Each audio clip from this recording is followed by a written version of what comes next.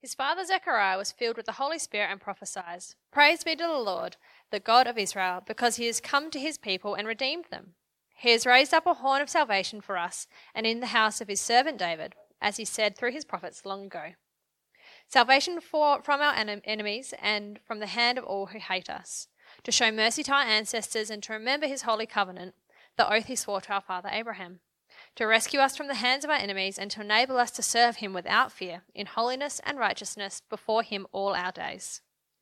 And you, my child, will be called prophet of the Most High, for you will go on before the Lord to prepare a way for him, to give his people the knowledge of salvation through the forgiveness of their sins, because of the tender mercy of our God, by which the rising sun will come to us from heaven, to shine light on those living in darkness and in the shadow of death, to guide our feet into the path of peace."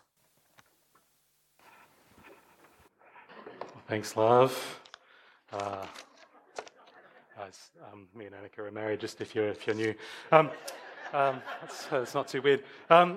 We've had a couple of people today already say how much they love Christmas songs, Christmas music. I love Christmas music. I actually thought, just to start off today, why don't we take 30 seconds and turn to the person next to you. I'd love you to share, if you have a favourite Christmas song, share that with the person next to you, a favourite Christmas song. 30 seconds, can we do that? All right. Does anyone love their favourite Christmas song enough that they want to shout it out loud for everyone?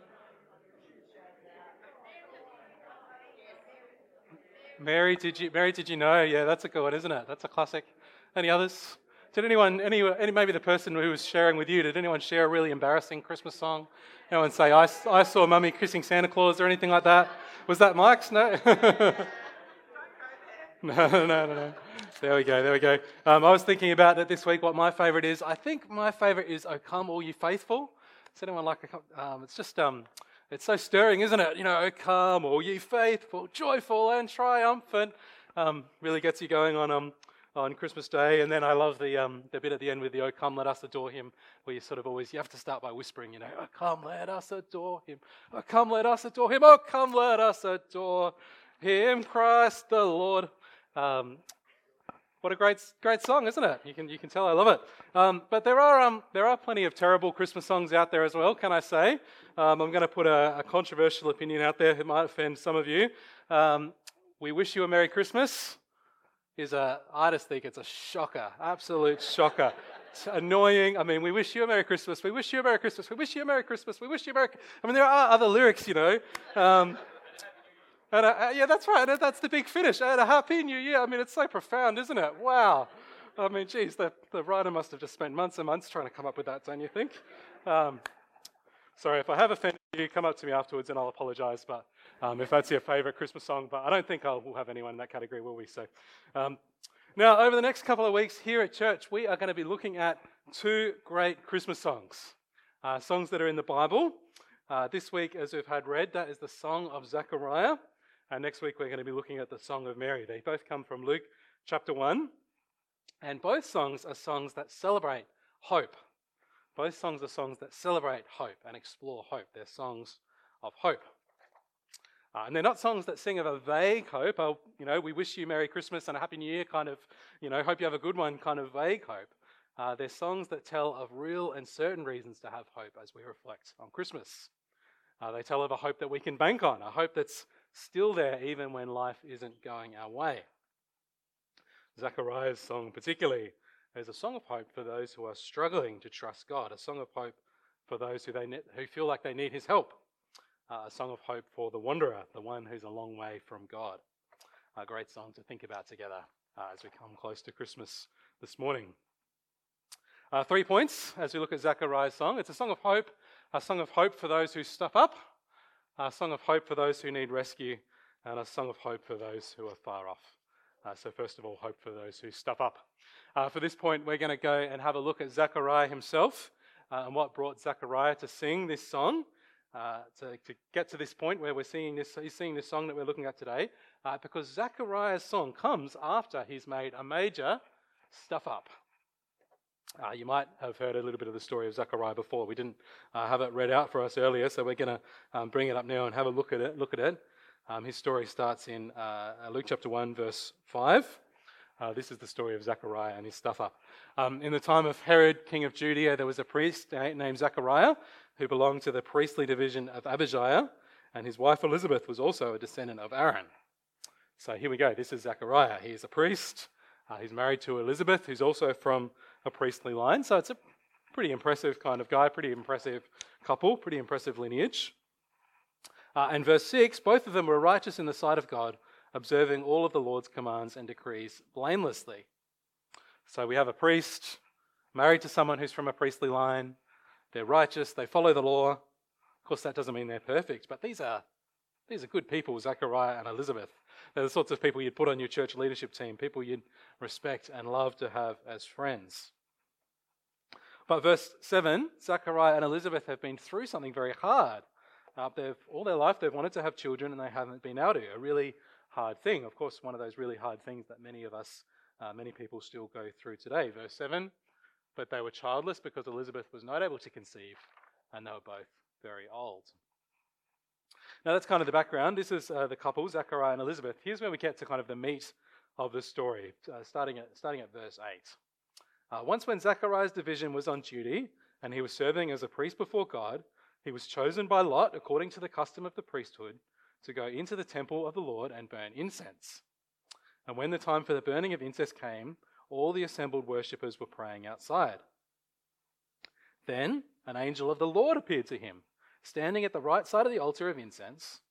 When Zechariah saw him, he was startled and was gripped with fear. But the angel said to him, "Do not be afraid, Zechariah. Your prayer has been heard. Your wife Elizabeth will bear you a son, and you are to call him John. He will be a joy and a delight to you, and many will rejoice because of his birth, for he will be great in the sight of the Lord. He is never to take wine or other fermented drink and will be filled with the Holy Spirit, even before he is born. He will bring many of the people to Israel, to the Lord their God. Bring back many of the people of Israel to the Lord their God. And he will go on before the Lord in the spirit and power of Elijah, to turn the hearts of the parents to their children and the disobedient to the wisdom of the righteous, to make ready a people prepared for the Lord." Wow, they are pretty amazing words from this angel, aren't they? This is great news. After so long of not being able to have children, Zechariah and Elizabeth are going to have a son, and a very special son at that. But this is where Zechariah then gets it wrong. He stuffs it up. What should he say? He should say something like, "This is amazing, praise, he should praise God." But instead, verse 18, he says, Zechariah asked the angel, "How can I be sure of this? I'm an old man and my wife is well along in years." You see, Zechariah fails to trust God. He's a great guy. He's very righteous. But at this key moment, he stuffs up. He kind of bottles it. Verse 19. The angel said to him, "I am Gabriel. I stand in the presence of God, and I've been sent to speak to you and tell you this good news. And now you will be silent and not able to speak until this day this happens, because you did not believe my words, which will come true at their appointed time." Zechariah is a great guy, but at this moment, he doesn't believe God. He doesn't trust God's word. He stuffs up. Now, we might leave the passage there, but the angel's words, they do come true. Zechariah, because he's failed to trust God, immediately he's not able to speak. He comes out of the temple, he's struck mute. And he stays that way. He doesn't say a word for 9 months until the baby is born. The angel's words do come true about that too. That's finally when Zechariah opens his mouth and gives us the song that Annika read for us. But now one question that I think some of us might be wondering, and if you are wondering, I think it's a really good question. Some of us might be thinking, wasn't this all a little bit harsh? I mean, Zechariah, really all he does is, he's told his wife's going to have a baby, and he doubts. He asked the question. I mean, he's just not sure. I mean, at one level, that's a very reasonable thing to do, isn't it? They were both old. Elizabeth was past childbearing years. It's fair enough to have a question about whether or not this is actually possible. Is asking that question really enough to deserve 9 long months of not being able to speak? It seems at first, I think, a little bit like an overreaction. But let's just think about it a little bit more deeply, because there's a few things going on here that we probably don't think about at first. One thing is, In Luke chapter 1, there is a contrast going on between Zechariah and Mary. So we haven't read anything about Mary's story yet. We're going to look at Mary next week. But you'll probably know that an angel also comes to Mary. An angel also tells Mary that she's going to have an unlikely baby. And so you have these two people who are in these similar situations, but where Zechariah doubts, Mary trusts. And you think about these two people. Zechariah, well, he's the religious elite. He's the priest. He's the one married to someone from a priestly line. He's the righteous one. And yet he's the one who doubts. And Mary, the teenage girl, she's the one who believes. It's kind of back to front to what you would expect, isn't it? And this is the beginning of a theme that goes right through the book of Luke, where we see that often it's the surprising ones who come to God and trust. It's the prodigal son who ends up celebrating with the father, not the righteous older son. Or when Jesus heals 10 people, it's the Samaritan that's the only one who comes back to him to thank him. Here it's the teenage girl who trusts God's word and the righteous priest who doubts. So a contrast between the two of them. But also, the other thing I think we should think about is just think for a minute about the place where Zechariah is and the situation that he's in. Of all the places he could hear this angel, he's in the Holy of Holies, in the center of the temple. This is actually a once-in-a-lifetime moment. Zechariah, you might have picked it up there as we read, he's been chosen by Lot to go into the Holy of Holies. And once a priest was given that honor, once they were chosen out of the hat, they would never be chosen a second time. So this is a once-in-a-lifetime opportunity for Zechariah. So you think, this is the highlight of his career. This is the key moment in all his years of priestly service. In many ways, the key moment of his whole life. I promised I wouldn't do too many World Cup references this morning, but this is a bit like the soccer player who gets to the World Cup final. This is it. This is the biggest game he's ever going to play in. But if it's anything like that, well, in this case, it's the player who gets to the World Cup final and then just gets overwhelmed by the occasion and has a shocker of a match. He bottles it. Of all the places you might expect God to promise something wonderful, of all the places you'd think, I'm ready to trust whatever God says to me, and God sends the angel, and Zechariah doubts. He doesn't believe. So that's a couple of things that I think we should notice that maybe make a bit more sense of why Zechariah is struck mute. And one more thing as well, the third thing I think that's going on here, it's a little bit more subtle, but there's a lot of Old Testament symbolism going on in this story as well. With the birth of John the Baptist, there's lots of references back to prophecy in the book of Malachi, particularly the book of Malachi. And the book of Malachi talks about a lot of things around priests. It talks about priests like Zechariah. And the book of Malachi says at one point that the lips of a priest ought to preserve knowledge. The lips of a priest ought to preserve knowledge. That's what priests are meant to do. They're meant to speak the truth. And instead of speaking the truth, Zechariah's lips have spoken words of doubt. And so it sort of makes sense, doesn't it, that the punishment would be that, well, you haven't done what you should have done. You haven't spoken words of truth. So I'm not going to let you speak at all until you've seen that God is the God who really does deliver what he's promised. You can see why the punishment kind of fits the crime, doesn't it? Although I'm not even sure we should necessarily see what happens to Zechariah as so much of a punishment primarily. In some ways, I think this is more of God making a point for us. God said, Zechariah, you've spoken words of doubt. Well, you know what I'm going to do? I'm just going to keep you quiet so that the very next words you're going to speak, they're going to be words of hope, because then that's when you're going to know that you can trust me. Because Zechariah might have stuffed up, but God knew that he was always going to deliver on his promise. God did what he said he would do. Maybe as we come to the end of 2022, you're feeling perhaps that this is a year where you've stuffed up a bit. Maybe there are some things where you're not so proud of how you've gone about things this year. Maybe you have some regrets about 2022. Well, Christmas is a good reminder that we do sometimes stuff things up. And when we do, well, it doesn't stuff up God's plans. He's a God of mercy. Christmas reminds us that he came into this world for people like us, for people who do sometimes stuff up. He came to give us hope, to rescue us. Which brings us to point number 2. Hope for those who need rescue. Let's move now to have a look at the actual song of Zechariah, now that we've kind of seen the background behind it. He hasn't spoken for 9 long months. Finally, his mouth's opened again. And well, the first words he says are worth the wait, aren't they?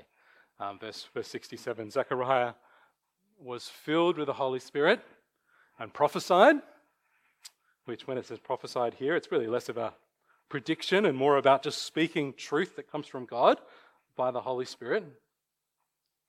And you might expect, okay, his son's just been born. You might expect that the first words he's going to say would be words about his newborn son, but no, he's been waiting 9 long months to speak, and the first thing he wants to do is he wants to praise God. Praise be to the Lord, the God of Israel, because he has come to his people and redeemed them. Zechariah understands that a little bit like he's been waiting for so long to speak. Well, Israel's been waiting so long for God to act. Israel's been waiting for God to speak. Whether Zechariah had 9 about it and he's had all this in his head and he just wants to get it out, or whether we think more about the Holy Spirit coming in him and helping him speak these great words of truth, whatever it is, he tells us exactly what Christmas is all about. God coming to his people. God coming to his people to redeem them, to rescue them. And verse 69, he's coming to save them. He has raised up a horn of salvation for us. This is symbolism for a king. Zechariah is singing about a coming king of salvation. A king in the house of his servant David, as he said through the holy prophets of long ago. So a long promised king of salvation. A king who will save salvation from our enemies and from the hand of all who hate us. All of this is what's going to be fulfilled through Jesus. God is going to come. He's going to come as Jesus, the King. And he's going to come to save. He's going to redeem his people, rescue his people. He's going to come and he's going to save. And verses 72 to 75 give us 3 reasons why Jesus came to earth at Christmas time. As it says here, firstly, to show mercy to our ancestors and to remember his holy covenant, the oath he swore to our father Abraham. Jesus was going to come to show that God is a God who keeps his promises. He's faithful to those promises he made long ago. Second, he's going to come to rescue us from the hand of our enemies in the middle there. And as the story goes on, we understand that really that rescue from the hand of our enemies, really what it's talking about is sin, and particularly our own sin. And third, Jesus came to enable us to serve him without fear in holiness and righteousness before him all our days. Jesus is coming to bring us into his kingdom so that we might serve God. Wow, as we realize that we are the sort of people who stuff up, as we realize that we are the sorts of people who need rescue, the sorts of people who sin, we can see why the wonderful good news of Christmas gives us great reason for hope, can't we? God came to us to rescue us, to give us a new kingdom to belong to. And because of Jesus, we can belong to his new kingdom, not this kingdom of, not this world of brokenness. We can belong to his kingdom that's going to last forever. What amazing reasons to have real hope at Christmas time, not just a hope you have a Merry Christmas kind of Happy New Year kind of hope, but hope that's certain. If we follow him, we'll belong to his kingdom forever. It's a hope that doesn't depend on your circumstances. This isn't, as long as you've got your family at Christmas, you'll be okay. This isn't, as long as you've got a good job next year to look forward to, you'll be okay. It isn't, as long as you get a good break and get some good time off over the summer, then there's lots to be hopeful for, because I don't know what your Christmas is looking like this year. I'm sure lots of us are looking forward to great celebrations. Maybe some of us are looking forward to some time off. And advertising and marketing, of course, will tell us that that's the sort of Christmas that we should always expect, that we should, be looking forward to celebrations and a great Christmas with our happy families and a great time of celebration. But we know that that's not always the reality, don't we? For some of us, we know that as we approach Christmas, we do so with uncertainty, maybe fear, because we don't know what next year is going to look like. Or maybe for some of us, as we approach Christmas, we do so with trepidation, because we know there's lots of mess that might make Christmas really hard. For some of us, as we approach Christmas, we do so with sadness, because we know it's not going to be what we wish it was. It could be because people we wish would be there with us aren't going to be there. We could be feeling all sorts of things as we come to Christmas this year. But the reason for hope that Zechariah gives us, can you see how these reasons for hope, they are true whether we're going to have the best Christmas ever or whether we're going to have a really hard one this year. Either way, God has come. He's come to rescue us. If we trust in him and belong to Jesus, we know we'll be in his kingdom forever. The hard times will come to an end. They won't last. We will live eternally with him. There is so much reason for hope. Even if it's a hard one, we can have that hope, celebrate that hope this Christmas time. So hope for those who stuff up, hope for those who need rescue. Lastly, hope for those who are far off. Well, in the last part of Zechariah's song, he's praised God. He finally now turns to speak about his newborn child, John, who will go on to be known as John the Baptist.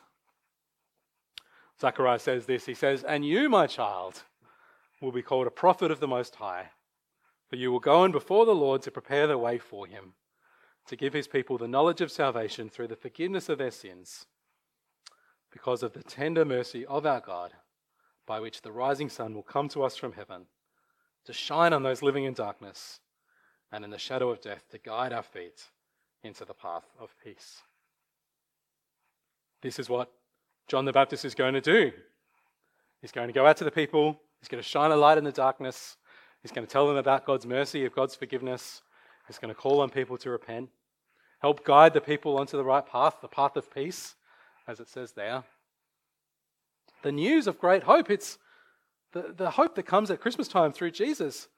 The news now has to get out there. The news of hope has to be shared. And this is really such a powerful image of it, isn't it? This image of light and darkness. Stephen used it really helpfully in the kids' talk. One of the big TV shows that came out this year, one of the shows that I watched this year was an Amazon show. Amazon did a big budget adaptation of the Wheel of Time books. You can't even see it there really well because it's so dark. But in the Wheel of Time, there's this sort of parallel world that they call the Ways. And the Ways is this very dark place, almost kind of supernaturally dark. You can't even see your hands in front of your face. It's so dark. Lights kind of don't even work properly in this place. You can't see very far ahead of you. The whole place, it's dark and it's full of all sorts of perilous paths. There's all sorts of dangerous drops and all sorts of places where you could fall to your death. And the only way in the story, the only way you could survive the Ways is if someone comes to guide you, if someone comes who knows the way, if someone comes who has a light, someone who can take you the whole way, guide your feet along the right path so that you can get safely out.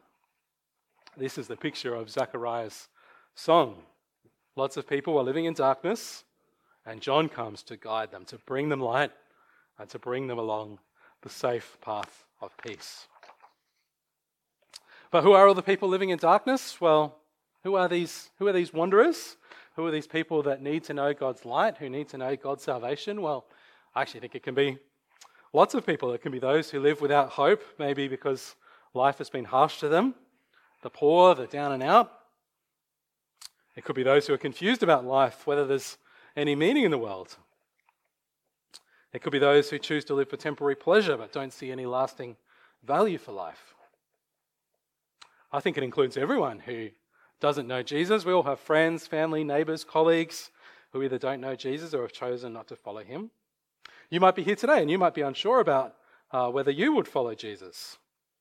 Well, we're so glad you're here, so glad that you're coming here to investigate further. But living in darkness, I think it can include all sorts of people. I think it can also include people who maybe are a little bit like Zechariah. Maybe they're good people, maybe even spiritual or religious and respected. Could probably, maybe be on even a church leadership team. But when it came down to it, Zechariah didn't really trust God to deliver. Well, but the ending of Zechariah's story is a happy one, isn't it? He had a momentary stuff up, but he learnt the hard way that he can trust God. He can bank on God to deliver. And we can all learn from his words, can't we? The light comes from choosing to trust in God, trusting him to come through, trusting him to guide you, even if you don't really know where he's taking you. The light comes by putting your hope in his salvation, in his tender mercy, by trusting in his forgiveness. That's where real hope can be found. Simple trust. Simple trust that God will come through. That's what the light is. When we learn from Zechariah and trust God, will we do that? Will we look to the hope that God offers? Will we look to the light this Christmas? And will we, like John, take the opportunity to share Jesus with all those out there in our community who are, as Zechariah's song has put it, the people who are living in darkness? If we know the hope that Jesus offers, if we know the light, well, we have an opportunity to share that light, to guide others into that path of peace. Of course, our friends, our family, our neighbours, our colleagues, they need this light, they need this hope. Of course, we know some of them aren't maybe ready to hear about Jesus. Maybe they've heard it before. Maybe they've decided Jesus isn't for them. Maybe for some of them, they even find the idea of religion or Christianity a little bit offensive. But for one thing, we might be surprised. People sometimes are more open than we think. I think it was in a weekly email a couple of weeks ago that Simon highlighted a stat that said something like 68% of Australians would be open to come along to a church service if they were personally invited. Maybe that neighbour, that friend that you have, maybe they actually would be willing to give it a go. Maybe their last few years of COVID has hit them hard and they're now ready to ask some of those hard questions. And maybe there are others that won't be in that place, but I think one thing this passage does show us is that Jesus' offer of salvation, of mercy, of forgiveness, well, it's still there. And the time might come one day when these people who realise that they're far from God, realise that they've been wandering, realise that they want to come and find out about the hope that Jesus offers. And one of the great things about the little Christmas gifts that so many of us have wonderfully made and that we have the opportunity now to take and give to people in our lives, one of the great things about it is that it's so easy to do. Everyone loves a Christmas gift. Maybe some of us will give a Christmas gift out this week and it will lead to a great opportunity to share about hope. Maybe some of us will give a Christmas gift out this week and it'll lead to an opportunity to invite someone along to Christmas Day or to one of our Summer of Hope services in January. Maybe for others you'll give a Christmas gift out and it won't especially lead anywhere, but it will just be that little reminder, that seed.